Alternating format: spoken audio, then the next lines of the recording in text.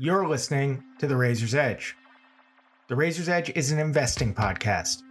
Your hosts are Akram's Razor, an investor and trader with decades of experience in markets, and me, Daniel Schwartzman, who has been focused on the market as a career for the past decade. We take investing ideas or themes we're interested in and break them down, or we speak with expert guests to get a wider understanding of a given topic. To get episodes of The Razor's Edge, subscribe to this podcast wherever you get podcasts, leave us a review on Apple Podcasts if you have a chance, or share this show with a friend. You can also check out our work on Seeking Alpha under our respective names, or reach us on Twitter at Daniel Shortman or at Akram's Razor. Our standard disclaimer and disclosure. The Razor's Edge is a Shortman Studios production. The views discussed belong to either Akram or me, respectively, or to our guests when we have them. Nothing on this podcast should be taken as investment advice. We'll disclose any positions in any stocks discussed at the end of the podcast or during our introduction to the given episode.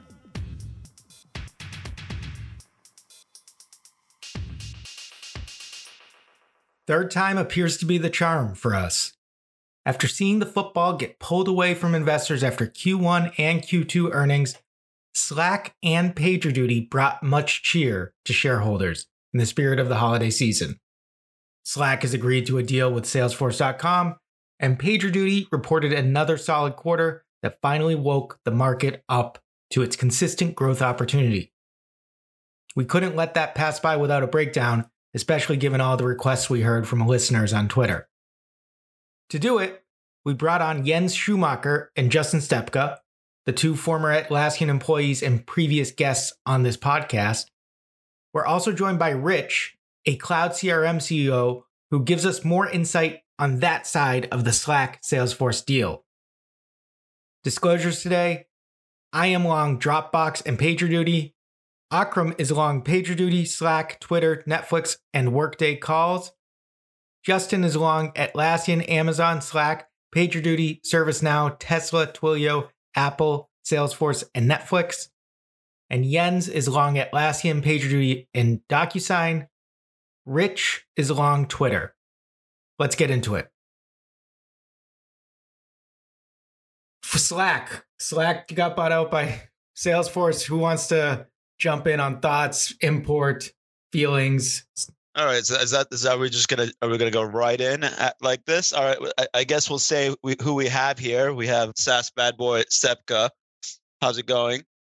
Dude, I'm doing great. It was a fantastic last 2 weeks. Yeah, you're enjoying the ever rising stock market. Yeah, up until the sell-off today. And we have Jens is back. Hello, everyone. That was almost a dynamite introduction. And we have a new guest, Richard. Hi guys. All right, so to give you guys a little background for everyone listening, we have a CRM CEO, the former Atlassian dynamic duo over here. I think it's a good combination considering we have Salesforce, a CRM company, buying Slack, which you Atlassian guys should know since you had HipChat and then gave up trying to compete against them. So I think, let's just dive right in. I guess, Justen, you've obviously shared your views before on the podcast with respect to this. Do you like the deal? I think for Slack, it's fantastic. We went over this on the first podcast that I did, that you really need to get a business in a position where it can have multiple revenue streams. And for Slack, it needs to be part of a larger collaboration suite, whatever it is, whether that's email, chat, video. For Salesforce, it gives them a great way in order to tap into their customer base. And it also allows them to talk to their customers directly with the new features that Slack has rolled out recently and has had tremendous growth with. Slack Connect, that is.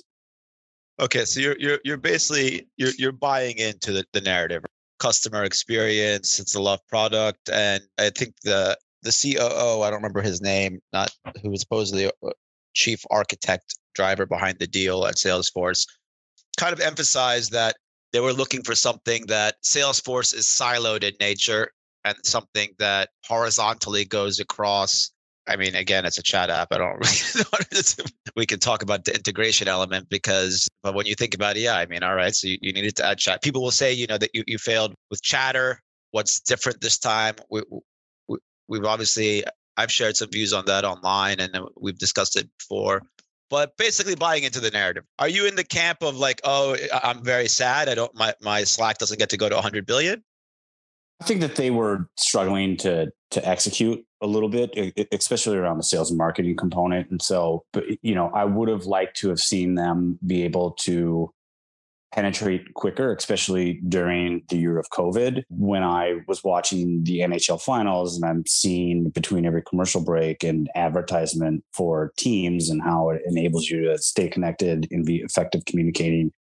I mean, NHL, NBA, NFL. Last night on the Ravens game, it was teams commercials. They're everywhere as far as sports.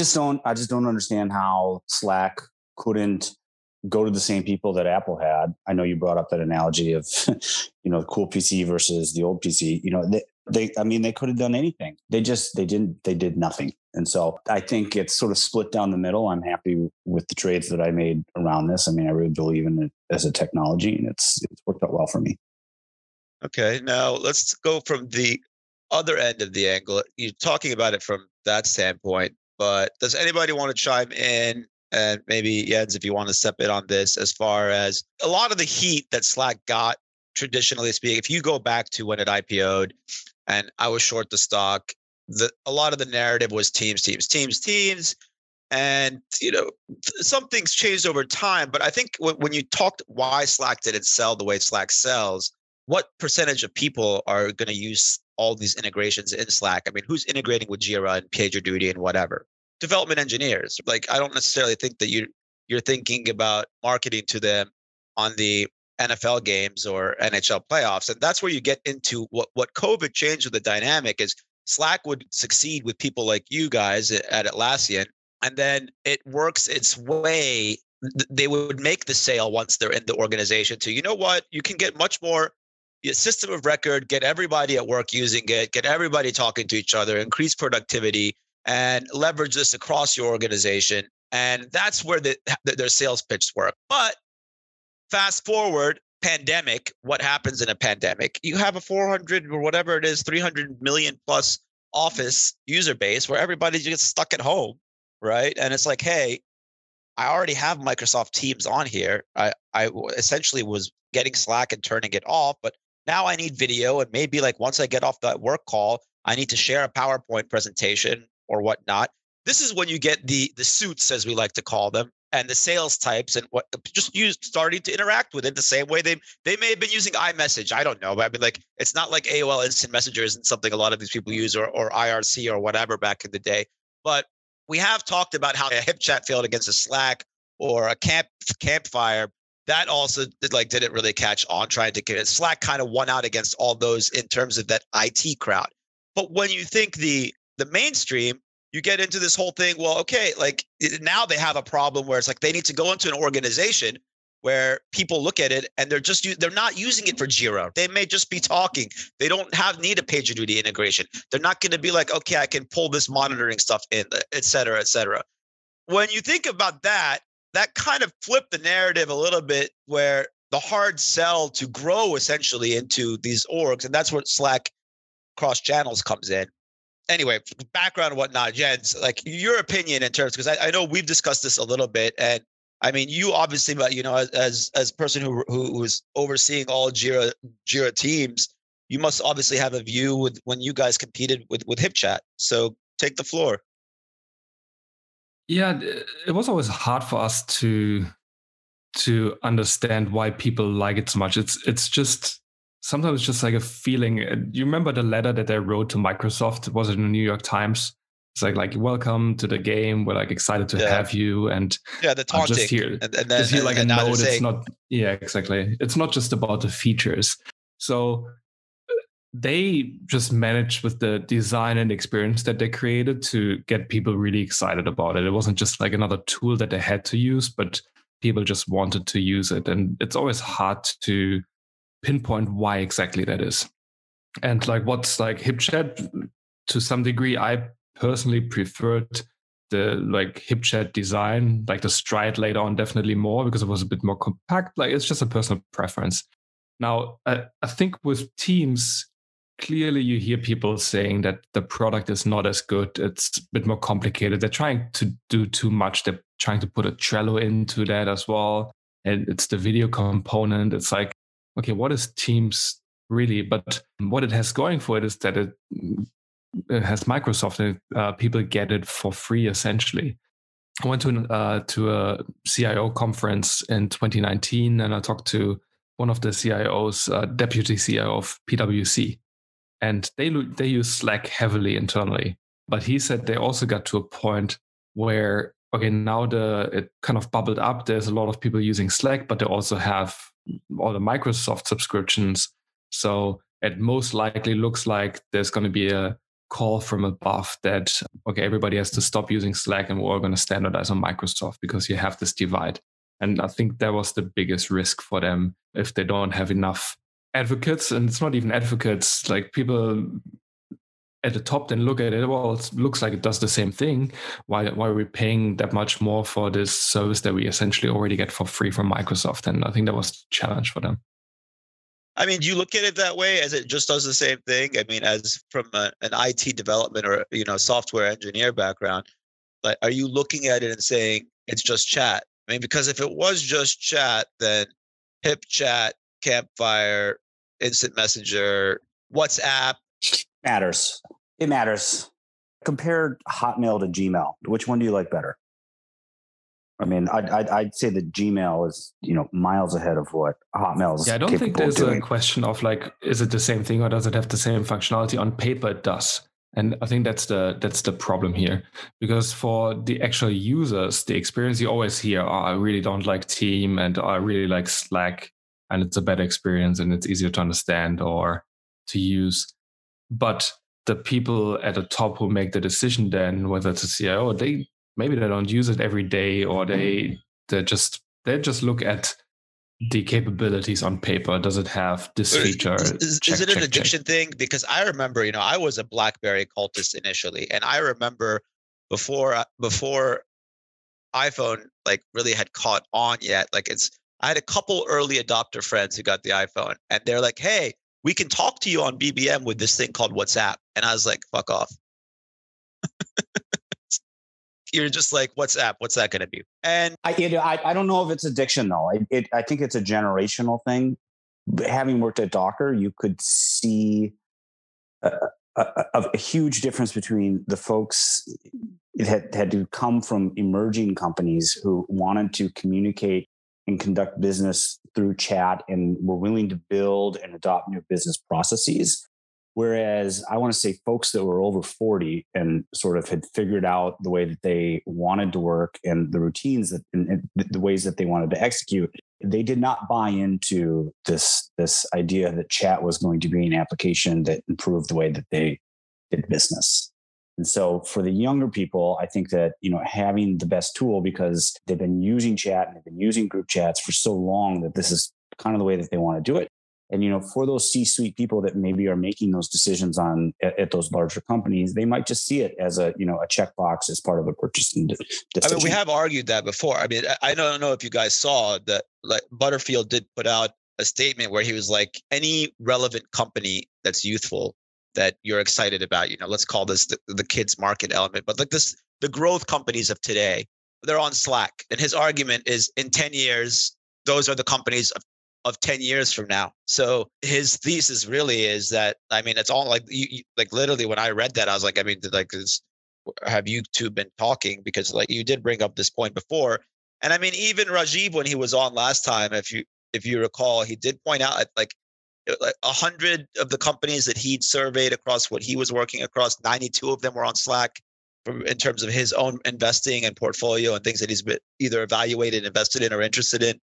So there is that argument that it's ahead of its time and it's well positioned in, let's call them the early adopters. I mean, and that's kind of like the US market, for example, if you remember in the phone, right, was like kind of like the first market to go to iPhone, really. And if you were international, you like the smart, fancy, most sophisticated phone was a Nokia. Whenever I traveled outside the United States, I'd be like, damn, what is that Nokia model? They would have they just were flying computers compared to, we either had a Motorola Razor or the Nokia Brick or the Nokia little cube. But the high-end phones, 9220. there you go, right? I love that phone. So it was a different type of market. And so I personally, back in the day, when we're talking 2004, I was a big Nokia bull, and I didn't think, I was like, who cares about the US market? Because, well, Nokia owns the rest of the world, and how many people are there in the United States? But if you saw what Apple ended up doing, the innovation came from there, and slowly but surely, it eventually made everybody else obsolete till, we'll call it Samsung, and got their act together, and Android. I don't know how you can call it ahead of its time. And I mean, it has a $25 billion market valuation. It does 100. What is it? It's like 1 billion in annual sales, or just short of it. It's about a 1 billion run rate, and it's would you guys view it as an underpriced value proposition? And Richard, we want to get to the conversation on that. People going to the buyer here, Salesforce. Salesforce is not a cheap product, right? Yeah, I think you're right, Akram. This is in the companies that I worked in, getting a Salesforce license is, from a business process perspective and financial control perspective, is actually harder than getting a new PC, because you're paying basically for more than a new PC every year to an employee. So in a way, calling Salesforce an enterprise solution is incorrect, to the extent that there's it's a pretty small subset of people inside the enterprise that are using it. Just going back to Slack, one thing that I think is really, really important is, you can say, okay, right, we got a chat application, it's the same as Teams, blah, blah, blah. I think that if you look at the kind of companies that are using Slack, they're using it much more as part of their business processes, or it's kind of more integrated inside of their business processes with other products. I think you were talking about PD as well at some point, being integrated with that. And I think that that's the value proposition, which I kind of get the fact that then a C-suite guy may not understand that, because you're going to go in saying, I want to buy a chat application. The guy says, okay, have Teams, yeah? But actually, if you look at the way that it's used, I'd say that the kind of integration and collaboration is kind of one of the key, if not the key benefits, which is probably what Salesforce needs as well, yeah?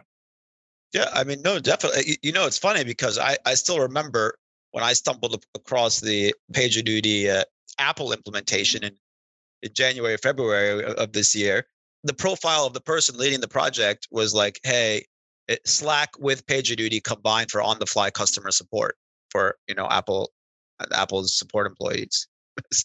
So, yeah. I mean, you do think of it that way. And I mean, it's ironic when you come back to that.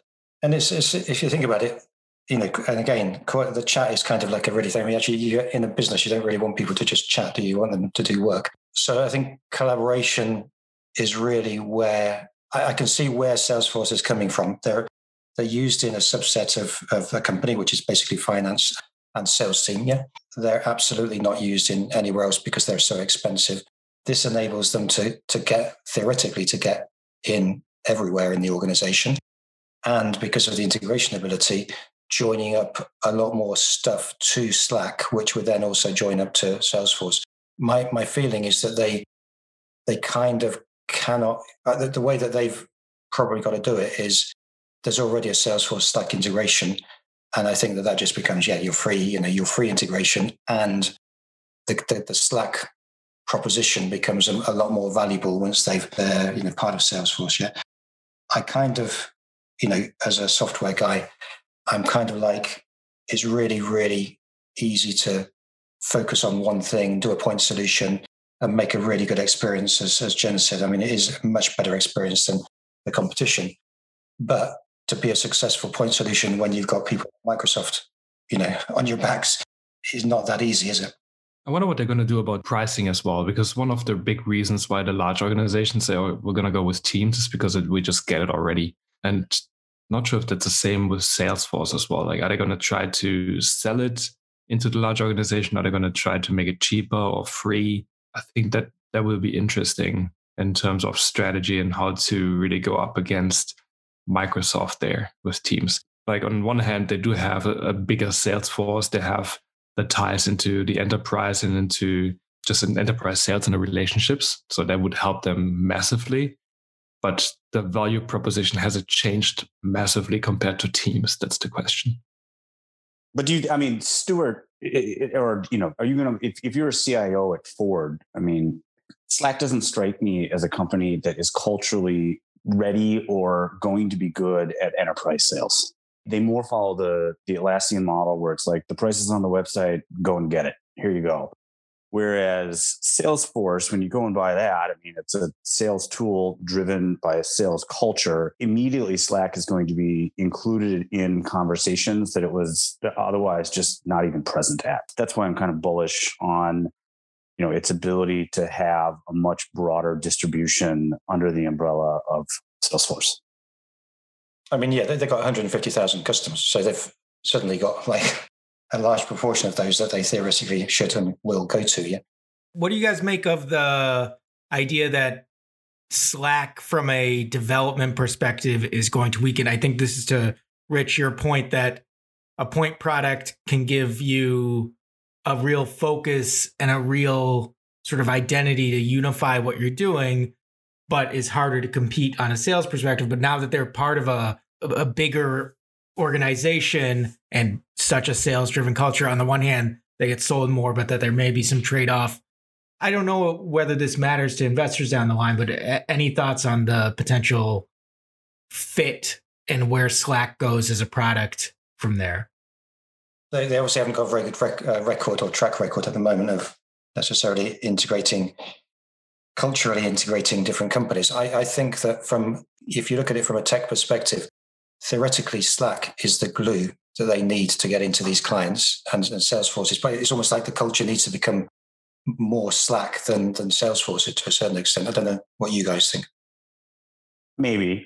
In terms of going back to Daniel's point, the integrations that they need are already there for these new business processes that people are adopting, where I want to create a ticket in a chat room, or the API already exists where, I can easily add a plugin and integrate quote data from the stock market into a channel. Like, all that stuff is already built out and working well, whereas I don't see that stuff working well for Microsoft yet. And so what you have now is the table's been sort of tilted in Slack's direction, where they have all of the integrations, and now they also have the same distribution that Microsoft Teams has. And so it, in some ways it's increased its competitiveness substantially. Yeah, I think it will be interesting to see what they've learned from the previous acquisitions, whether they're going to leave them alone or if they're going to integrate them tightly. So my guess is that they're going to play it similar to how Atlassian played it with Trello. I think just like when Atlassian acquired Trello, everybody was worried about kind of Atlassian, like the big company, screwing up the velocity of this small tool that everybody loves. And it's kind of the same here as well. Everybody says Salesforce, are they going to ruin it? My guess is that they're going to be very careful in terms of letting them just run and do the thing in terms of product, but build out that integration, the tight integration with Salesforce, and making it a key component and like a really compelling feature for any sales organization to interact with their customers, and making that experience really good, probably with that focus.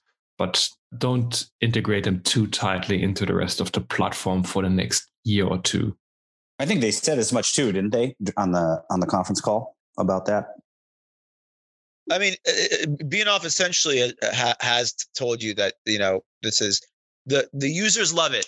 So like going back to what's like when we had Saspro on here, what does everyone complain most about product wise? Salesforce. Yeah. Right. So because it's a CRM, not because it's Salesforce, I think. Yeah. It's like it's an accountability tool that people have. It's not a loved product, right? It's like your cable company. So it's like, what does a sales guy want to do? He's got two parts of his job, selling and admin. And he's had that, same 30, 40 years ago, whatever. Yeah. And his admin part is now Salesforce. And he doesn't like doing admin. In fact, actually, it's almost like there is a high correlation between good salespeople good salespeople that can sell for you and bad Salesforce users. Yeah. That's a good point. But exactly. So he kind of gets that, because from a branding standpoint, to see him, like some people joked about it, when the deal was announced, and it was like, oh, Beanoff got sold on this whole customers love it. That's it. I just spent $28 billion. To essentially buy something inside Salesforce that people love. But Tableau has always had kind of that positive reputation too, as well, from an analytical tool, data visualization that they bought. They kind of built around the usage there too, right? User experience wise. Yeah, I think in terms of user experience, there's only so much you can do as a product, because like Salesforce, just like Jira, we always compared it to as like Salesforce has the customer as a center and Jira has a ticket as its core, but they're very similar products in terms of the complexity and the workflows that you can kind of put in place. And basically it really depends on how complicated it is to use, how it is set up as well. So it's not always just the tool itself that is hard to use, but also what the manager enforces. Like, do you have to fill in all these fields? What are the processes, heavy process or light process? Because you can probably do both in Salesforce and in Jira as well. Yeah, it's like one of those tools that nobody ever is going to love. Like, you love it when it's like really simple. And as soon as it becomes more complicated and more useful to some degree as well, then it basically enters this realm of, now it's too complicated. So it's a really difficult space. Look, I've never used Jira, but I've never heard anyone say anything good about Jira. But it seems to do well. Yeah. No, you get paid on the per ticket, don't you? It's really interesting because you, like, early on when there was just like the competitors that were more complicated and had a lot more features, people loved Jira, right? Like early 2000s, like even mid to late 2000s. And then when it became more and more complex and you had managers enforcing more and more complex workflows and you couldn't add something like a new ticket unless you filled all those fields out, then people just didn't enjoy using it. But it's often a matter of like how it's set up. How did that make you guys personally feel, being there from the beginning where you were loved to at the end when, it's really rough because you have and this is a big company problem as well. Like at some stage when that turns and there's a lot of volume. So we had, for example, as a company, you always had your blog posts and comments open. At some stage we had to lock them down. The comments I think GitHub had to do as well, because you have so many detractors that just go and put a lot of noise, like negative comments on those posts. And if you comment on like Reddit or Hacker News as well, you got to be really careful choosing your words. Otherwise you get torn apart, because they know like you Atlassian, and they like every word that you say is just like associated with a big company rather than you as an individual. And that makes it really hard for an individual in a company like this to go and represent the views and like talk about, no, this is actually what's happening here, and be open about it. And people just like, they'll say, oh no, if I say the wrong thing, I'm going to be in trouble in the company. Maybe I better say nothing at all. And it's kind of this, like, people don't giving slack to, no pun intended here, but no slack to kind of the individual who tries to do the right thing and be more open and tell the community what's going on. Instead, you get a lot of hate, and I guess that's the internet, right?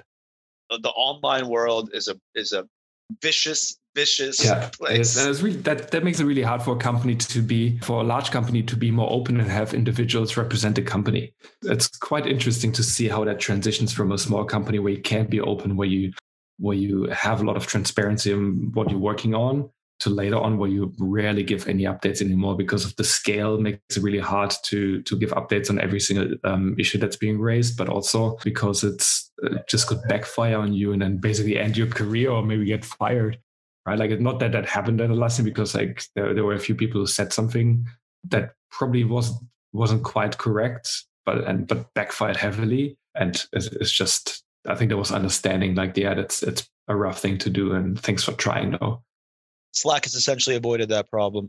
One other thing that I wanted to ask you guys about in general, because you brought up the pricing element, and I mean, Richard, obviously with your background in CRM, if you look at Slack's pricing, and we didn't get into this whole thing around Slack Connect at all. Do you guys think that with work from home and salespeople not being out in the field, was there an element to Salesforce here where they're like, look, is our value proposition for our core product, which, I mean, Would you, Richard, say that they're over-earning for the CRM as its core product? Because when I think about a CRM and going back to early days of looking at it, I mean, I followed this company since, 2004, 5, whatever. I think about it as, it was contact management and a database. Right? I mean, I remember when the back and forth between Beanoff and Ellison, and he would just be like, I love Salesforce.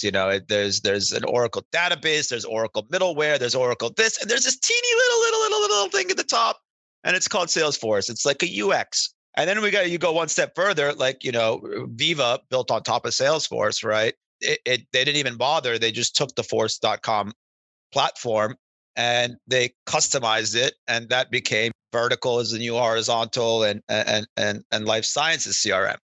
Interestingly enough, they were talking about a significant reduction in pharma field force for 2021, which I would assume means that these people have already been fired and the renewals are coming up for next year, and they have visibility on the shrinking of the subscriber base. So is there a risk that Salesforce was trying to mitigate here with respect to, if I'm using Slack at $8 to $12 a month, and I'm a sales guy, and I start talking outside the company with leads, customers, and I start spending significantly more time, because I've been spending a lot of time recently on Netflix and this space. And, when you used to look at a hit movie or a hit TV show, it's what did it do in the ratings and whatever. But Netflix measures their success of a product by how many hours they got up. So when you look at a show for them, it's like how many minutes were viewed. And if you shift into Slack a lot of time that you were spending in Salesforce,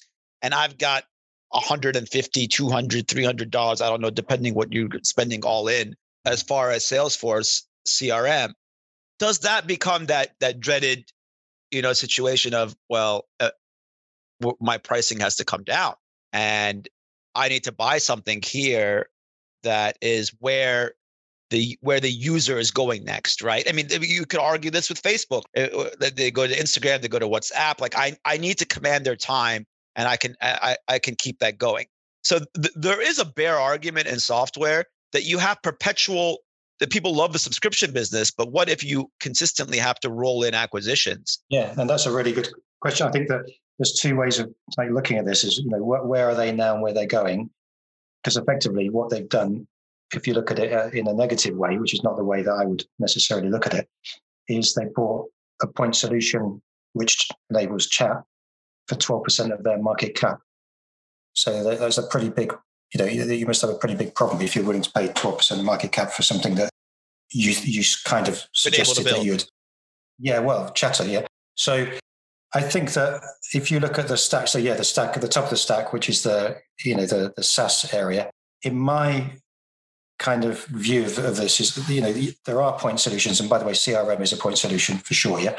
But I think that the way that things are going is that there is, and in that respect, Slack is already there, yeah, is that you are automating workflows within companies. And I think that's so important now. I'll just give you an example of a typical Salesforce system is it takes it's a bit of a pain in the neck to maybe implement.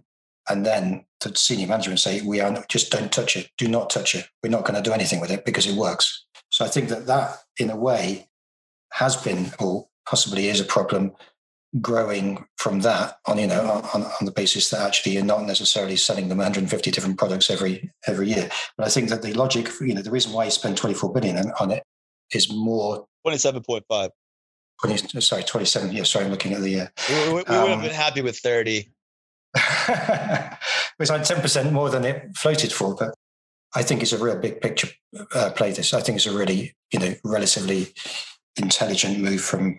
But you understand where I'm going with this? When I think back to something like Viva, which was criticized on its TAM, their argument was add-ons. What does Viva engage? It's Zoom. Joking back then, it was like, well, what are you going to add? Chat again.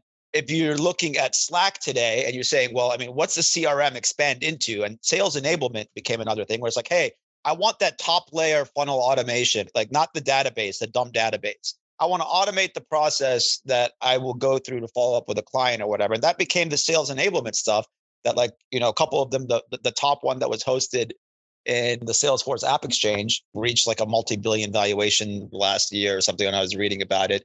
And it's like, okay, well, I mean, if sales enablement is your focus, then what's the CRM?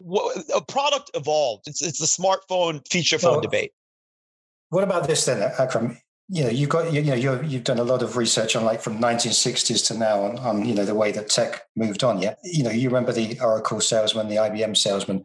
They've got a little suitcase, a little briefcase, and they've got they open the briefcase and it's got like 150 different products. What do you want? Yeah, this product is pretty good for the Salesforce. The Salesforce of Salesforce. They've suddenly got a product which, as you say, is actually a lot cheaper than the rest of their products. It's probably a lot easier proposition to sell.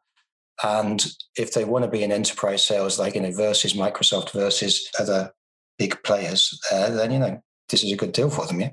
If you looked at, I don't know what it is now, but sales and marketing expenditure in Salesforce.com has always been an absolutely huge amount. Yeah. They invented the evangelism. So they have a party. Yes. They have an annual party, which is like the equivalent of Lollapalooza. So it's not like you're buying the product, but you're actually buying, yes. You're paying for the sales and marketing team. Metallica, Obama, a concert. It's great. Super Bowl adverts and everything. Yeah. Yeah, true. Better for you, better for but that. He learned from the master, and he's been very good at doing that, right? And part of the criticism is, well, he buys something and he rolls it in and he turns it into something else. But I think for selling, if you go back to selling as a software, you could always find a direct cost. So if I have a CRM person in the field, there's an expense line item to it. That's where you get the difference. And that's where I think the benefit of what Salesforce has had there. I'm just curious if you guys think that, was Slack Connect, were they looking at Slack Connect and being like, look, because you do have to think about this. And Justin, we've discussed this. If they stayed public, they would need to show their ancillary expansion. And it's got to be like, look, we're adding this product to drive pricing. Because I could buy Slack and raise the price 50%, and it's still cheaper than a ton of software. Initially when I was shorted PagerDuty, before it was along, it was like $30 a month. Come on. What's the common criticism there, Jens? It's expensive, right? Well, I think the difference is just like CRM as well. You have a sticker price, but then if you want to roll this out to the whole organization, then $12 for the higher tier becomes pretty expensive. With PagerDuty, you have maybe the engineering team on there, and that gets pretty expensive as well. But again, with scale, it reduces. I don't know how Slack actually, whether they just have a straight pricing or if it gets cheaper the more you buy. You can figure out that the effective pricing per seat is high single digits. Guys, I don't think it's about pricing. It's about the number of seats that they can sell. The CRM market is probably 100% saturated. If there's a billion knowledge workers out there, how many of those seats are sold to companies that have chat tools? What is the Microsoft at? 200 million? What is Slack it's 300 million or so Office, right? Right around there. I think 285 maybe. Right. And so 75% of the knowledge workers are still people that can be achieved as whatever the price is, whether it's the current price or you double it. It doesn't matter what it is. If you're Salesforce, you now have expanded by many multiples the number of people that you can go after in the market in order to start capturing revenue. That's what this is about. And they'll figure out what the price needs to be, but that's the point of this acquisition. That's a really good point, because once you've got those users, you can then sell onto them. Yeah. So you can say, actually now, you've got everybody using Slack. Now, what about, Slack Y or Slack Z? I think that's a really good point. Because of their distribution, because of their sales and marketing reach, they can do that, I'd say, pretty quickly. Yeah. What are your thoughts about the capabilities they can add? How do they use the product to potentially expand their reach as well? If you hear people saying, well, Salesforce is hard to use, what I've seen in the past in the IT context is in order to expand from just the core IT team to other teams in the organization to use some of the IT products, like a service desk. HR usually already uses just kind of Slack or a tool like Slack to follow a very simple process. And I wonder if there's an equivalent here in the sales world as well, where you integrate more with the rest of the team or expose processes to the rest of the team via a simpler interface. So they don't have to go into Salesforce. They don't need necessarily Salesforce license, but you kind of like embed them more and encourage collaboration more. Because one of the problems that we have in my company right now, and it's a small company, 15 people, we have a few Salesforce licenses, but not everybody gets a Salesforce license because it's really expensive and like we don't have money to throw around. So there's very little visibility that the product managers or like maybe somebody in marketing who doesn't have access to the Salesforce license has in regards so you just to kind the of pipeline. you're kind of making that point right there, right? You're saying that you don't have enough to throw around. So if I'm Salesforce and I'm earning a very high ASP per user, or I should generally have a concern that if I'm not innovating my product, someone like a Slack or all these software companies that are out there with insane valuations have to look at a market and be like, how do I get some of that dollar, that wallet share? But take a look at it just to continue on James is saying. It's like, let's talk B2B selling. So that's the people that are using, B2B salespeople are the guys that are using Salesforce mainly. Yeah. Forget about software. In the end, most B2B selling is many to many. So many people inside of the selling organization and many people inside of the buying organization. Yeah. And there is not a great correlation between the value that the people that got Salesforce licenses versus the ones that don't. As you probably know from, your startup, Jens, it's sometimes I'd say that a lot of sales actually get done by people that are product experts that absolutely will definitely not have a Salesforce license. Yeah. So I think that if you then say, okay, well, now these guys are using a CRM system, but actually it's about collaboration. So what are they doing in collaboration? Well, actually they're using the telephone, they're using email, and they're using probably Teams or Slack. And this is basically saying, something, I recognize that if I'm trying to really produce a good kind of sales product, I've got to have collaboration across the organization and also to the other organization once you've implemented. I want to double click on that point, and that's where the connect feature comes in. Is they will be able to charge for that feature quite a bit because they'll be able to say that we can better support our customers, and it will drastically improve support tickets. So if you take Docker, for example, or even Atlassian, right? Like you're interacting with a ticket system and you're commenting and things like that. Imagine just having the chat attached to the support ticket. And I don't know about you guys, but I ordered some furniture the other day. I had the option of either chatting on the website or calling.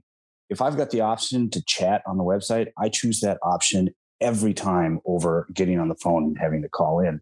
And I'm sure that Salesforce recognizes this, and they recognize that their customers are going to want to be able to expand this feature set to their customers as well. And that's one of the ways that they're going to be able to identify different types of SKUs, whether it's increasing the number of people that can access Salesforce itself so that Jens can look at the ticket, or the support team that needs to be able to look at the ticket, or if you just need chat in order to communicate with your customers. There are a number of directions that they can go with their product lines or different SKU combinations in order to increase the price.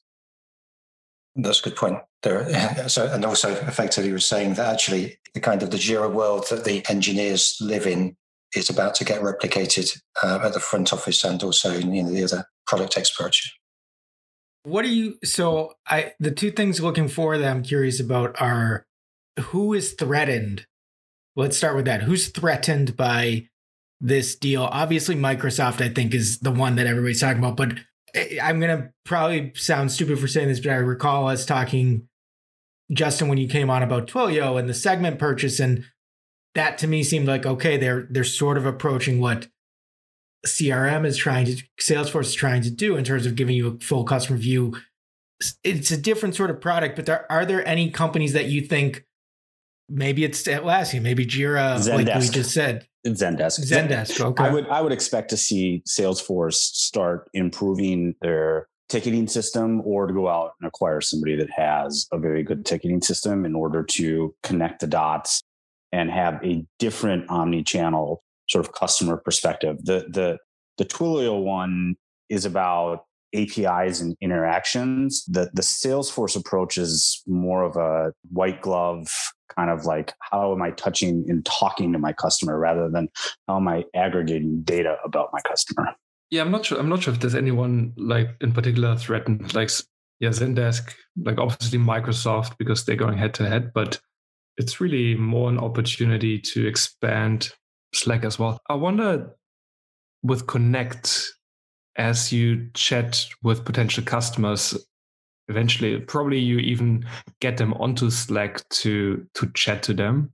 That's a viral capability as well that didn't exist before. Before it was mostly confined to the company, but it couldn't really spread across different companies. And if they make it really easy for a sales organization and a potential customer prospect to communicate on Slack, to sign up to Slack and experience the product and try it out, the prospect might even say, oh, this worked really great for collaborating with that team. Maybe we should use it in other contexts as well. So you can see a potential there for Slack to spread much faster to different organizations as well that don't use any of the tools yet. Not sure if that's a threat to anyone but Teams. But yeah, I think. I mean, Microsoft already, as far as I'm concerned, when I look at them, it's like we don't want we don't want Office revenue to go anywhere else, right? Yeah, I think, yeah. I mean, if they can add, they're in that like kind of Netflix scenario where they're fully penetrated into a market and they've got like 300, 400 million users, right? And if they can charge them $1 more a month or $2 more a month or $3 more a month, it just literally falls right into their pocket. But they're in the same spot with that product that Slack is like with Google Docs. And going back to the conversation on all these new startups are using Slack, every startup that I work with uses Google Docs. And so they are threatened on multiple fronts here. And I was a bit surprised that Google or Zoom didn't snatch up Slack, or there wasn't greater competition to buy the company, because it would have fit nicer in a Office Suite integration play. Is it, you think, it arrogance on their part because they actually know how to build things and Salesforce doesn't? Is that the argument? What do you mean by that? Saying like inside Google, do they look at it and be like, oh, we can build this, right? I mean, we built it, and GChat or whatever hasn't caught on. They didn't want to do it. They retired their chat and video tool. And they took it off the shelf and re-enabled it in the middle of COVID. So they didn't see it as a strategic priority up until a few months ago.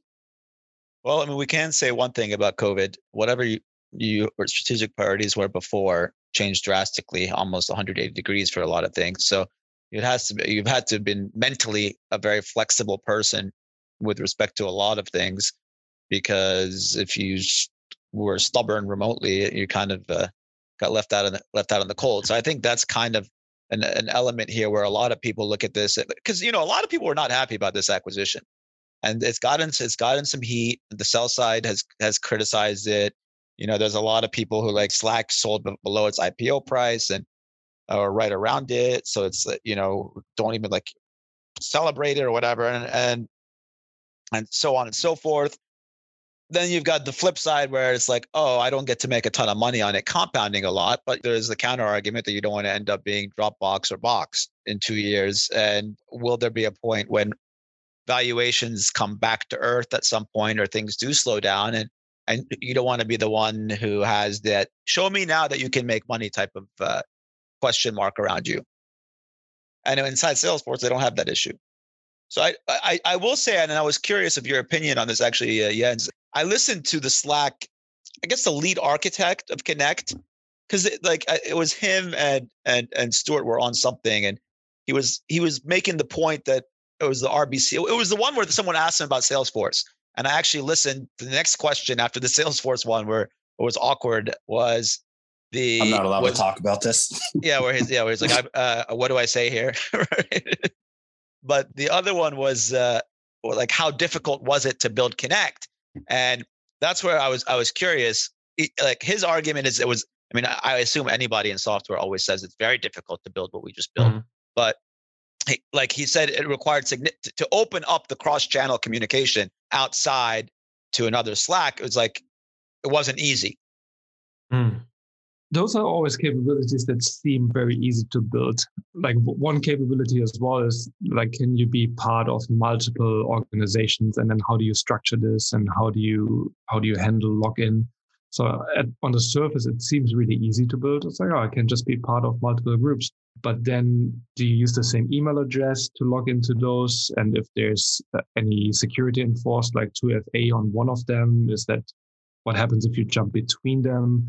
Do you need to log into each of them? So there's a whole bunch of questions that need to be answered, and then doing that in letting people access different organizations, that makes it even more complicated, because those are obviously areas that we looked into at Atlassian as well. Like, how do we enable cross company collaboration, or if you are part of multiple Jira instances or Jira accounts, like how do you do that? And I think it took a long time for Jira and for Slack to get that right and make that a good experience.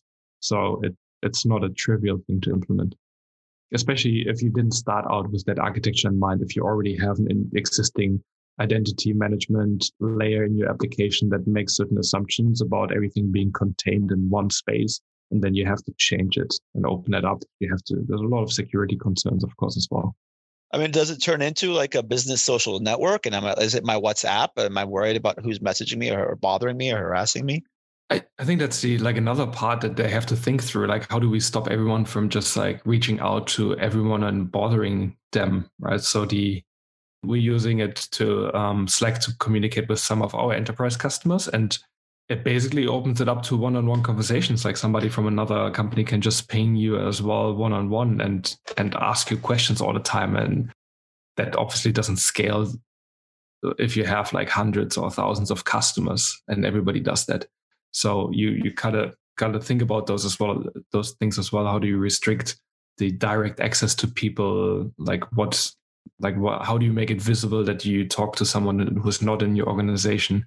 I think they don't want it to be a WhatsApp, but they do want to enable it, and finding that fine line is going to be is interesting and hard to do.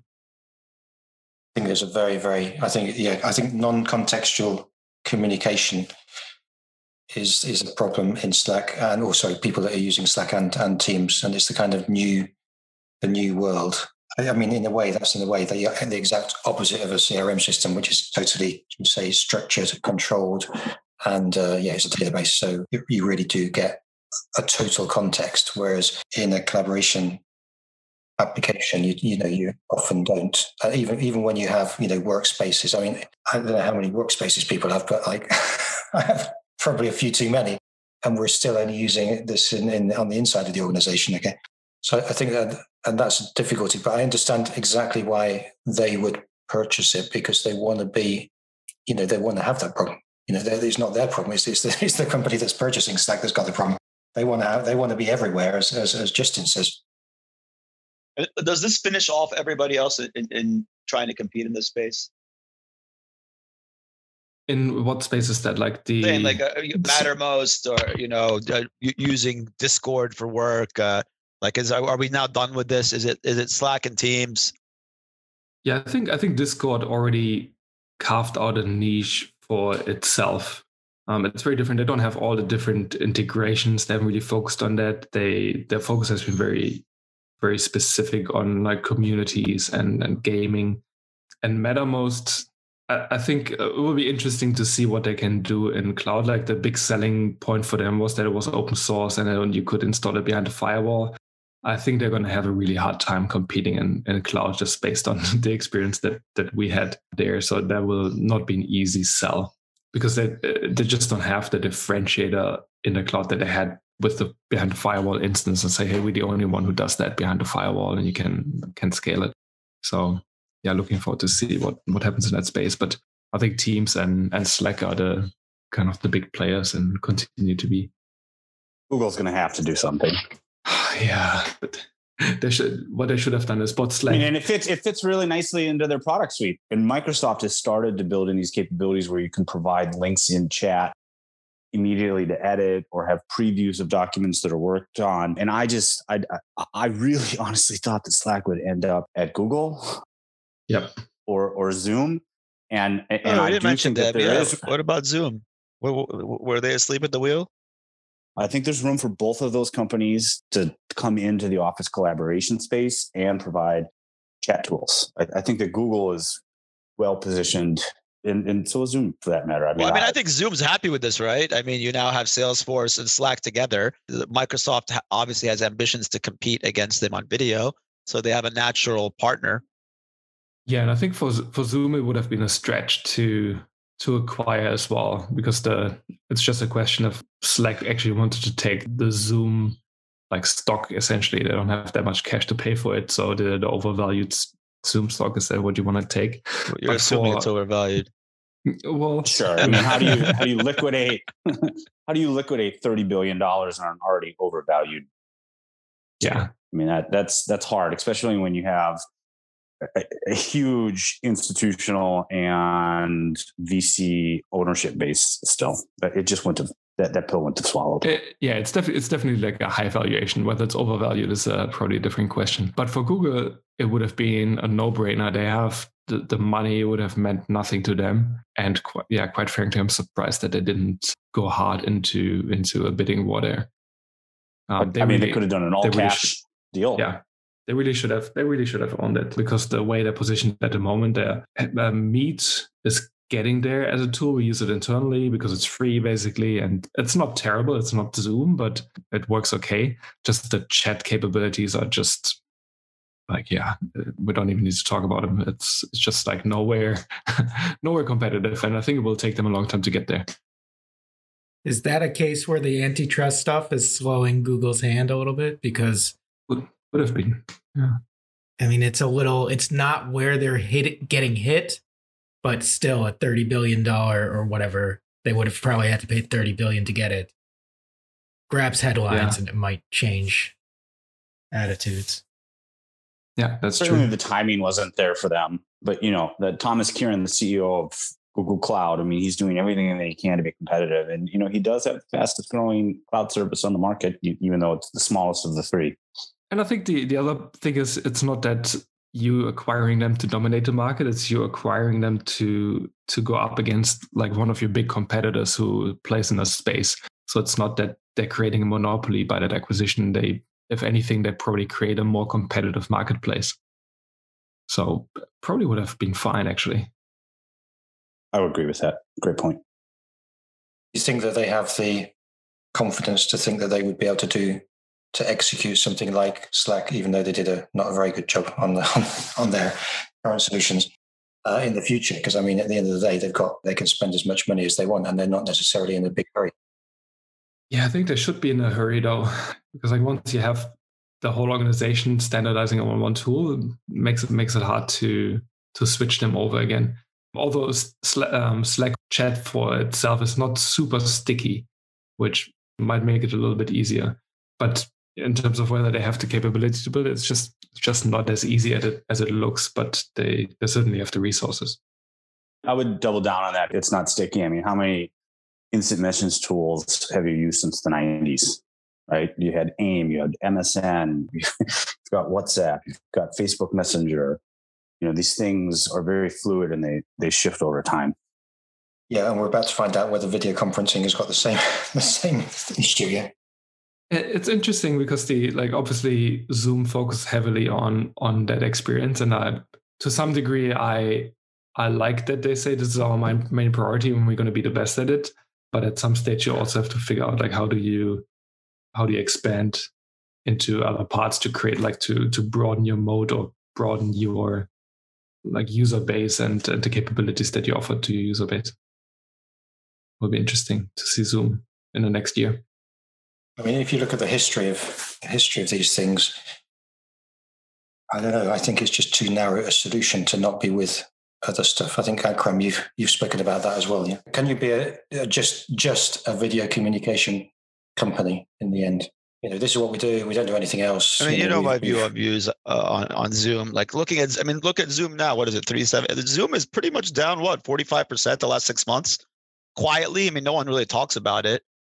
But I mean, I was having that conversation today. There was a person who gave me a hard time on PagerDuty versus Everbridge in February, March, and I looked at it today, and PagerDuty had doubled and Everbridge basically flat over that time period. So when I look at Zoom and I talk to people about Zoom, obviously Zoom has vastly exceeded everyone else's expectation, including mine. But if I look at next year and I think, what's the back half of 2021 look like? People don't really want to sit and stare at each other on video. I mean, I know people are using it extensively for work, but will they see churn? It's a 40% business now that's prosumer. I would have thought maybe they want to go into that. Like, I think people prefer to chat. Like Justin was just saying, with respect to buying the furniture, like if you can avoid customer interaction that has to be direct, like these days you would rather chat than call on the phone. And that's where you get into this thing with, I mean, video has, I think video had this COVID element where we felt we needed to see each other immediately because of the pandemic. And then, as time progressed, a lot of communications has gone asynchronous versus necessarily real time. I mean, they can go places. I mean, the whole kind of online event business area. There's like I don't buy into that. Software. I like the Zoom marketplace and the trainer who's going to be hosted like his Zoom store, and they can rake the revenue like a Shopify for services, maybe. But I think a lot of that market is stuff that trails off post COVID and is more so a competitive alternative, maybe, for your trainer in one market that potentially like you can get someone foreign who's cheap and just as good and get him online. And if you want to get into the politics and the dynamics of that as an alternative, turning the service industry work. But I don't know. I mean, it's not something that I look at. I think Zoom was an excellent, if not without question, the best video conferencing tool before. And I think if you look at their profitability, obviously it's off the charts, but a lot of that comes from over earning, right? On the prosumer end, and that's going to go away. A lot of it. I mean, let's call half of it. So it's a different looking business. I'm surprised that they didn't take advantage of that, but they're extremely well positioned. I mean, forget, like, they can do what it's like criticizing Tesla. We've discussed this. Like, his financial flexibility is beyond reproach at this point, whatever you think of the guy personally. Well, think about it. Like, I mean, look what happened to Salesforce. Minor reduction once they announced the Slack deal, right? So, okay, I don't know how much they lost, 7% or something. What if Zoom did something similar, either as buying something, buying another company, or saying, okay, we're going to have they don't need a capital raise, but they're buying another acquisition. So doing something that is like, okay, we're now not going to be a point solution. We're going to be, we're going to be more than that. That could really hurt the share price. Yeah. It could, but I mean, again, if I look at Zoom today, Zoom grows like 20% this year, which basically means on the back half of next year, that like this quarter and the quarter that ends this coming January, that's going to be down, let's call it 10%. But if you look out annually, the following year should be like minus 2% organic. So you go from whatever they did this year to 20% to like minus 2%, because you're exiting next year at like a down 10% year over year run rate. If you got just minimal churn because there is no more COVID. All right. So that's a business that goes sideways for 2 years. I don't know. It definitely doesn't have a shareholder base who's really thinking remotely that far out. What can they do? Yeah, they could have bought a Slack, right? I mean, they could have bid on it. $150 billion market cap. I think there would have been an initial drop, and then people would have been like, put these two together. It's like its own little office suite. Add on one more, let's call it word processing, presentation, whatever combination. Smart sheet. That's smart sheet. Okay, yeah, like something like that. You put them together, and it's a separate, standalone, pure cloud, non-independent, like non-part of a larger organization. It doesn't have that problem. Now you kind of, we'll see what happens with Zoom. Like, where are they going to go, or what are they going? Like you said, like it seems like marketplace is an interesting thing. I mean, we have people talking about what's it called, API, the Chinese white label, Agora. Yeah, Agora, and whether that's a business, and like if I want to build something and just embed video, like are we going to, like, we use Zoom as a verb? You want to hop on a Zoom call? Is it going to be embedded video, or is it like when I talk about video in healthcare and telemedicine, there was obviously that big merger with Teladoc and Livongo, but when I think about it's a form of communication, it's not an application. So once you cross over into that, like the whole defense for Slack had been right? All the integrations that it provides, and it's a central nervous system of record, et cetera. So I don't know. I mean, it's I guess we'll see, but I think Slack as a work productivity tool is something that will be much more relevant in 5 years than Zoom. To me, Zoom is like a telco right now. Like, how do you differentiate it? So let's go ahead. Let's dive into the other one thing here quickly. I think we've dwelled on this Slack enough. It's over. You buy some Salesforce shares if you want to participate in it at pro rata ratio. What did he say? 50 billion is his target by 2026. You do have to love being off. The guy is he's like a big teddy bear killer. But PagerDuty, it was actually a busy week, obviously. So like Slack gets bought out on Monday, and then we had PagerDuty earnings on Thursday. And finally, we finished up like 30% or something. Now, I'm curious as your guys' opinions, because I mean, you guys heard my rant last time. So I got a bunch of people who reached out immediately after the results, and they're like, "Oh, congratulations!" But like, did that make any sense to you? And I'm like, did the 33% drop last quarter make any sense to me either? No. So what did you guys think? Because to me, nothing changed. She pretty much gave you exactly what happened on that conference call that decimated the stock and caused it serious carnage in my portfolio. Wait a second. I mean, revenue, I don't want to call it flat on the last earnings, but it did have some carry forward. Well, I can't remember who the customer was. It dropped on the billings, going from nearly 40% to like 10%, right?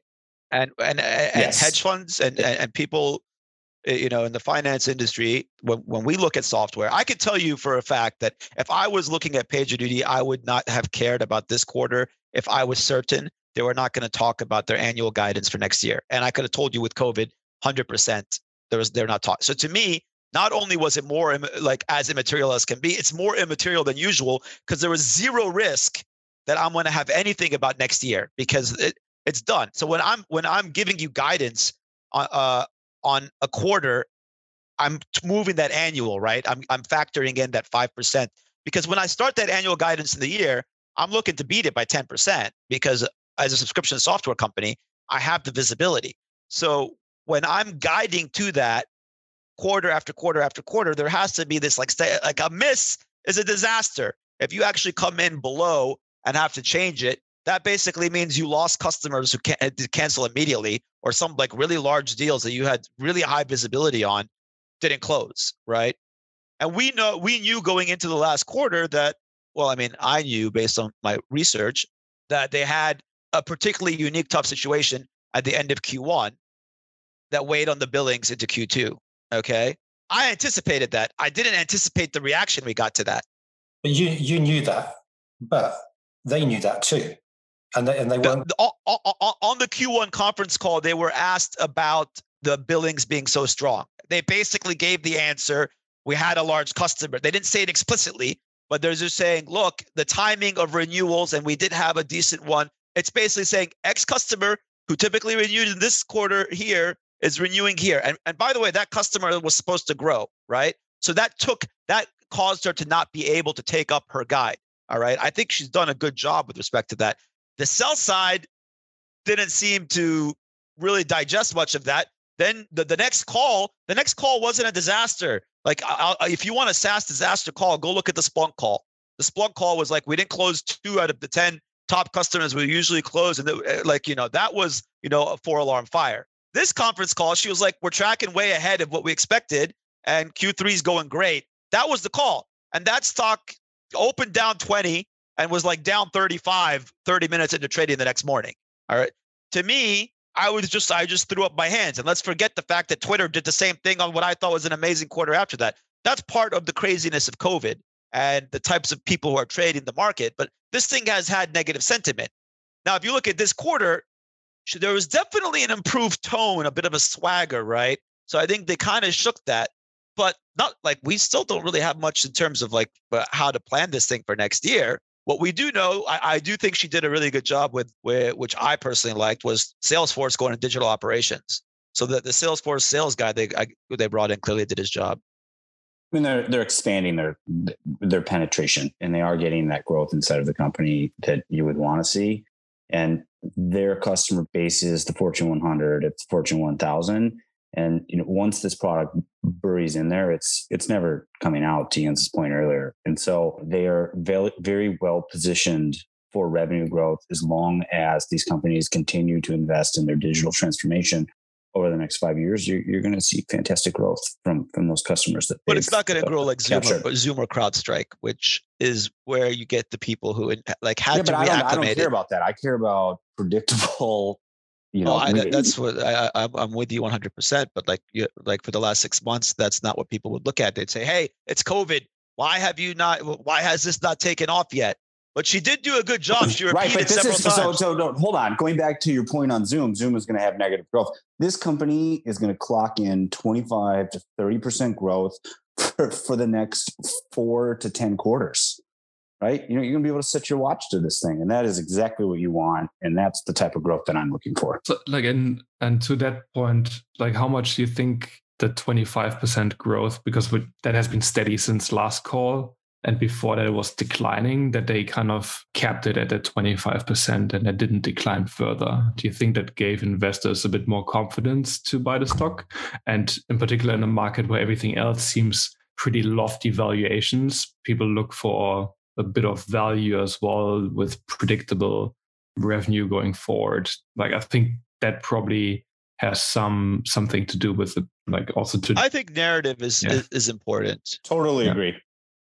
I mean, I agree with you on that. I also think narrative is important. So look, they were over out the gate on IPO. There's you get ready for the big dance and you want to look your best. They came out at like 50%, and when I came at it, I was like, Splunk has just bought VictorOps, Atlassian, OpsGenie. I did the work in the market, and the irony of the Salesforce, I had talked to Salesforce, a Haruku senior engineer, and I talked to him about the product. Like right around the IPO. And he's like, look, I mean, we use it for alerting and it's pretty straightforward. And that's what it is. And I'm like, are you using analytics? Are you using this? No. And now you get this call and it's like, hey, Salesforce bought the digital operations package across its, like, what is it? 10,000 users or whatever they said. That's where you look at it and it's encouraging. And there's an element of that where when I was initially skeptical, I was like, Atlassian's going to kick him in the teeth. So-and-so is going to kick him in the teeth. And I would tell anybody who was hating on this thing the entire time, bring me one major logo. One, just tell me Netflix switched. That's the starting point, because if I can go into Fortune 500 and I get you to rip it out, and you've been using it for 5 years, and make the case that I ripped it out and I switched to this, okay, that would have been the starting point for something. And I'd been at it for 8-9 months. That's why when I talked to people in the market, some were skeptical, but I did have a couple who were just like, it's really, really, really, really, really sticky. And I had this confidence that the pricing attack, and it did. I mean, you saw there was attrition on the lower end, and that was created by OpsGenie and what's happened in the market. But in the Fortune 500, which to me is like 90% of the addressable market here, nothing. And that was where I got the confidence in January, February, when I saw Apple doing what they're doing, and I saw Uber, and I saw what was going on in the space. I was just like this is clearly, I'm basically betting that someone in this space is going to want to rip out their fire alarm. And it seems like nobody wants to do that, because when I had this conversation, you had guys be like, look, we have 250 different things tied to PagerDuty that are custom integrations. Like, we don't want to rip. It's not a question of they literally would have to make it very uncomfortable for us price-wise. And remember, a lot of these large organizations have their own custom setup for a major outage. Like, you're going to Salesforce has a major incident, it's going to blow out PagerDuty's API gateway. So like there's that element too. So like, this is something that's a day-to-day. Once it gets in there, it's hard to get rid of. And people just they don't like the metrics going in the wrong direction. So the dollar net based retention rate goes up from like 116 to 118, and the billings went back up over 35, which I could have told you last quarter was going to happen this quarter, because it's not hard to model these things. And all of a sudden the stock is, reacting like it came out and shocked the world, which is just funny, because essentially we went nowhere over 2 quarters based on that. So, I mean, I think it's dressed up very nicely for the ball. It shows that it can expand very well in the Fortune 100 or Fortune 1000. And, I do think it is kind of like Slack in some ways. It is a bit difficult for them to go out and create new SKUs in order to offer a secondary product to sell. And so to me, sort of the next step that I kind of see outside of the, sort of the consistent billing that they've been able to prove is I believe that a company like ServiceNow is going to come in and snatch this up in order to add and expand the same way that Salesforce has with Slack. There's just a ton of potential growth that they could bring to the table for a company like PagerDuty as well. I'm obviously excited that the stock did well. The other announcement that happened since the last call, which obviously didn't have any impact on the stock, but I think going forward is something to watch, is that Atlassian, they renamed Jira Service Desk into Jira Service Management and bundled a whole bunch of capabilities into that offering. And OpsGenie is one of those capabilities. And that's kind of something that I was a strong advocate for early on, that really OpsGenie shouldn't be looked at as a separate product in order to win in that market, but more as a feature of a broader suite, or a feature of like service management in this case. So basically, if you buy Jira Service Management, you get the whole incident management, change management, and alerting now for $20 per user or $40 per user on the higher tier, and that is pretty compelling. So it will be interesting to see how Atlassian goes with that offering over the next 6 to 12 months. But I think that will make it definitely a bit harder for PagerDuty. Even in the large accounts, at some stage, if you now say, oh, we already have service management, but we're getting this for free, and now it's like you have to buy additional users. So it's still not like an easy switch. I think they're still going to be quite sticky in large organizations, but in particular for new sales, that puts it means a bit more headwind for PagerDuty, that's for sure. It's obviously kind of the same problem that Slack had, but it's probably a lot more sticky, isn't it? It is a lot more sticky, yes. It's really hard to replace because you're integrated with a whole bunch of different tooling that you have in place. So even for Atlassian, after the acquisition, to change from PagerDuty, which was used internally, to OpsGenie wasn't an easy, straightforward task. We hoped it would have been easy, I think. Anybody else? One final comment, which is, Akram, you're an expert in this SaaS stocks valuations. We're not quite sure about, but how stickiness, how easy it is to either change or not change, is actually a huge driver of future revenue for SaaS stocks. And I don't know whether the market pays as much attention as it maybe should do. If you look at, for example, PagerDuty and its relative valuation, considering actually. Well, I mean, the way I look at it from that standpoint is it's mission critical, right? So it's just something that once you have it tied in there, it's infrastructure that you don't day to day, that you don't want to experiment with. If it's one of those, what do you call it? It ain't broke, don't mess with it type of thing. Which is like a CRM, by the way, as well. Yeah, CRM is the same. Do you guys agree with that? I mean, you're the software guys. Yeah, I think so. CRM is definitely very sticky as well. The same, yeah, like anything that it has a lot of processes and integrations, which is definitely the case for CRM. Yeah, it becomes very sticky. Can you give context on the custom integrations when someone tells you, an engineer is like, it's not just he's out of the box, we have it customly integrated with homegrown systems.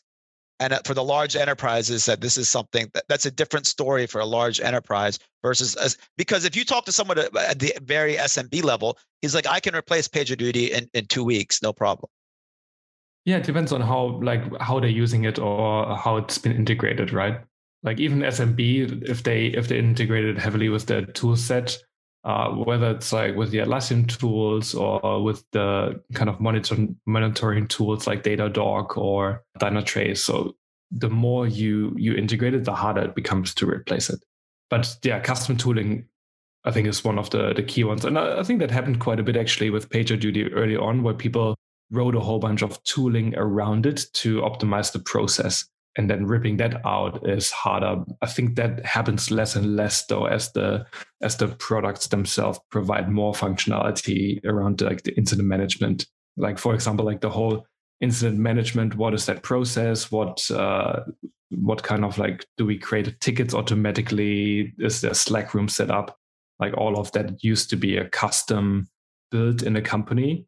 And now you get a lot of that functionality out of the box with most of the providers. So the less need there is for custom integrations, the less sticky it becomes as well, which is kind of like an interesting, ironic. Yeah. Price predictions? Where is it going? 60, 55? It's already, PagerDuty is like the value play in this hot growth SaaS space, and it's still already like sort of towards the mind-boggling part for me. So I'm gonna let what I have run, but I can't make any predictions on where it goes. I mean, acquisition it will be the driver of an increase. Yeah. I mean, it definitely does fit nicely. It's another one of those where if you acquire it and you integrate it in, for the finance people just looking at it, like it's easy. Well, and those gross margins, and I think what's interesting is that they have a small enough market that they don't seem like they would attract a Microsoft as somebody targeting them the way that of course happened with, I mean, Atlassian buying OpsGenie, I guess, is like sort of a example of that, but they just seem to sort of have this Goldilocks situation where, like Justin was saying, they have steady growth expectations. They have high gross margins. There's like, you can see how this scales into a nicely profitable business or fits into, I mean, it's still only, what's the market cap now? It can't be like $3.5 billion. 3.3. Yeah. 3.4. Yeah. So, but I mean, it's definitely one where I looked at it and I thought that Atlassian is the giant. Atlassian was the Microsoft. That was my argument, if you remember. So when I looked at it, I was like, this is a Twilio hackathon project that turned into what it is. And they definitely had built some customer loyalty, and they, like Zoom, you're on PagerDuty, they verbed it, which people always underestimate the branding. You had those two things, but the third thing, I was just like, the reliability was key, because what had been funded behind it in terms of Victor Ops and OpsGenie had not been able to land one of those big, reliable customers because they were just not, established yet. And that was where you got into once Atlassian and Splunk throw their muscle behind this, let alone the tangential connection. If I'm Walmart or Netflix or whoever, I'm more comfortable moving this. And that turned out to be completely wrong. I mean, like they've continued to win very consistently, and even more impressive logos in the Fortune 100 and Fortune 500. What turned out to be right was OpsGenie created some decent churn for them on the small end of the spectrum, and they got pricing pressure to a degree, which I think blunted a little bit of the over year, like the window dressing that comes into dressing a company up before you IPO, or you want to call it window dressing or whatever, just getting it ready for the metrics for investors in that first year of an exit. I think they kind of just a little bit got that a little bit off. And that with all the options you have today to invest in software, I mean, I think back to 2012, 2013, when it was like 8, 9 names. That was your comp universe. We're at 100 now. I mean, it's multiplied so fast, and there's so many different names. I can't even keep up with. There's like 200 IPOs this year, and it's gotten to the point where I don't even know the tickers. Before, I could tell you everything about every company because it wasn't that deep. Like, what was the SaaS universe? It was the whole, we're pivoting over. Now, I mean, we got 5 monitoring companies. Yeah. Endpoint protection is like another 6, 7 companies. Like, everything has a subset that's gotten very deep, very quickly in terms of choice. I mean, if you look at the price, now $41 or whatever, it was 57. Well, yeah, we shorted it at 50, essentially speaking. Yeah, June last year or whatever. It's interesting. Yeah, the COVID thing hasn't done anything for it.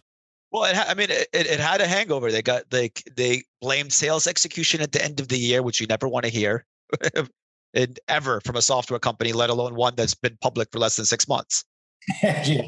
So, like, yeah. It ran into issues that can largely be attributed to competition initially, and from then on, it was how they adjusted to it, and they were fighting against themselves. Put it that way, right? And that's one of the things that you have to deal with in the market. I mean, we can maybe one day I'll get a complete answer on it, but like if you look at what they went through this year, and I've been in the weeds on it so much, and I mean, Jens, we've chatted on this recently. Like everyone's got a view with respect to what's gone. I've talked to several people who've been involved with it, and there was a little bit early on of like criticism on the CEO, and in hindsight, I think she's done a good job. Like I think the situation, maybe like the way it was set up for out the gate, as far as communicating with the sell side, I don't think that was done perfectly well. And I mean, if you want to blame that on the CEO, you can blame that on the CEO. But I think that the narrative for this company was like, I looked at this company as a 20% grower when I came at it in January. So I'm happy if it grows 18 to 20% next year and can deliver that as a guide and deliver a little bit higher. I mean, look, your classic example of that has been Viva, right? I mean, back out the acquisitions, what's Viva been growing? Like that was what they delivered then total. But that was because they discovered a completely new market in enterprise content management versus CRM. Yeah, I think similar to what we said about Zoom being more of a feature or capability, I maintain the same here as well. I think PagerDuty, or particularly the alerting piece, is a capability that's part of a bigger suite. So I'm really surprised that ServiceNow hasn't bought them yet. It's like a third of 3% of the market cap. So it should be a no-brainer. And the customer base that they gain, like PagerDuty has a lot of customers. I'm sure they overlap a decent amount, but yeah, they do have. They definitely have. They have the footprint without question in the Fortune 500, Fortune 1000 even really. Yeah, just having those relationships and like sticky product in there already, and trying to sell more of ServiceNow into those customers and creating those relationships seems like an obvious choice. So, but I think the same is true here. They probably believe that they can build it themselves, and this is actually really hard to build, just because it has to be available all the time. The probably multi-cloud, if Amazon goes down and takes down most of your services, you don't want the alerting piece to be down as well. So it's not an easy product to build, in particular if you have a big architecture that's the focus is very different. For like ServiceNow, say was true for Atlassian, like it was certainly built with like high availability, but not the highest availability, like always available. It's just not a requirement that you have, and most of your infrastructure is just not built around that use case. So this is usually a tool that sits separate and requires a different team, different thinking. So it would be a good acquisition. It's definitely not where you want to experiment, right? So yes. Like when you think about it as a buyer, you're just going to be like, who is the market leader? Okay, next. Yeah. It's definitely one where I think that it seems so simple. But it seems like people really underestimate that often, because you don't really want to experiment when it comes to that. There's so many other things you're going to make decisions on. Like why are you going to, unless it's like usurious what they're charging. So a question for Jens. If Atlassian bought PagerDuty, would they run into the same problems as they did with Opsgenie? And also, I mean, could the same thing happen to ServiceNow if they actually bought them? I think they wouldn't have, because basically Opsgenie is the leader of the market, and it just like emphasizes your kind of capability to reach out to the market. So with Opsgenie, you bought Atlassian basically bought kind of like a second, like one of the second, third players in the market, largely because I think the valuation was quite high for Atlassian. Like doing like $1 billion acquisition in that space, I think would have been a bit much to swallow at the time. Before we got to a world where no revenue gets you $2 billion. Yeah, exactly. But in terms of selling the product, would have been much easier for Atlassian, and in particular, the enterprise stickiness there would have helped Atlassian as well. So, yeah, I think for ServiceNow, it would be a huge advantage. Now is the question, like how much can they for Atlassian, it was also easier, is my guess. That's why they rolled it in, to give up the revenue generated by OpsGD, or like, it's not really giving it up because you still charge for per agent, and that developers have to become agents. So it's just a bit of a different packaging, but making some sacrifice on pricing in order to get reach or market share makes it much easier if you are a little bit smaller and you don't have that like a big revenue number that you have to cut down because you make it more affordable or because you're rolling it into other products. But again, like, I think ServiceNow would be like the capabilities that they gain, and also the kind of the customers that they can sell into is definitely seems like the distribution that they big have. Opportunity for them. Yeah, a massive distribution capability.